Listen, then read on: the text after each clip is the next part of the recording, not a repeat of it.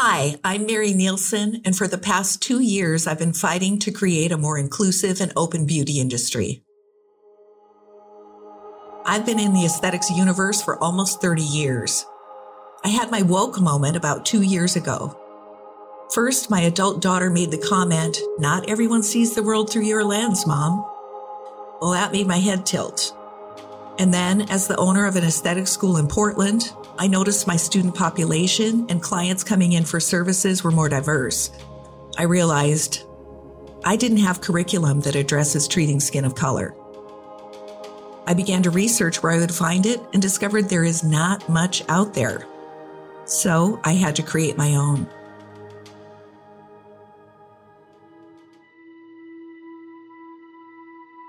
Our country is moving towards a multi-ethnic identity. In less than 30 years, white is going to be the minority.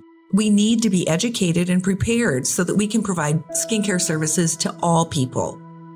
Our country has promoted Eurocentric ideas of beauty, and we are long overdue to shift to more inclusivity. The Black Lives Matter movement and marches for social justice have really highlighted the lack of diversity.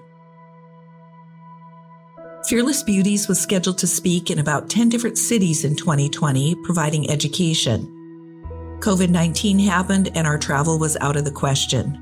So we decided to bring the message through podcasts. We're also developing an online educational platform, and we're going to be releasing the second edition of our book. The second edition includes a chapter on treating indigenous skin and on cultural appropriation. We want to create a demand for more inclusivity and equality in education, marketing, and services.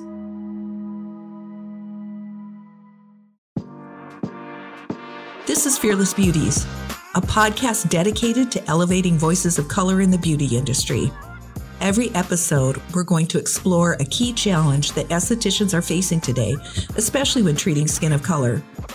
Subjects like the lack of teaching in our current beauty schools, how to address consultations, at-home skincare regimens for clients, or starting your own business, even social justice. I'm really excited for you to join me.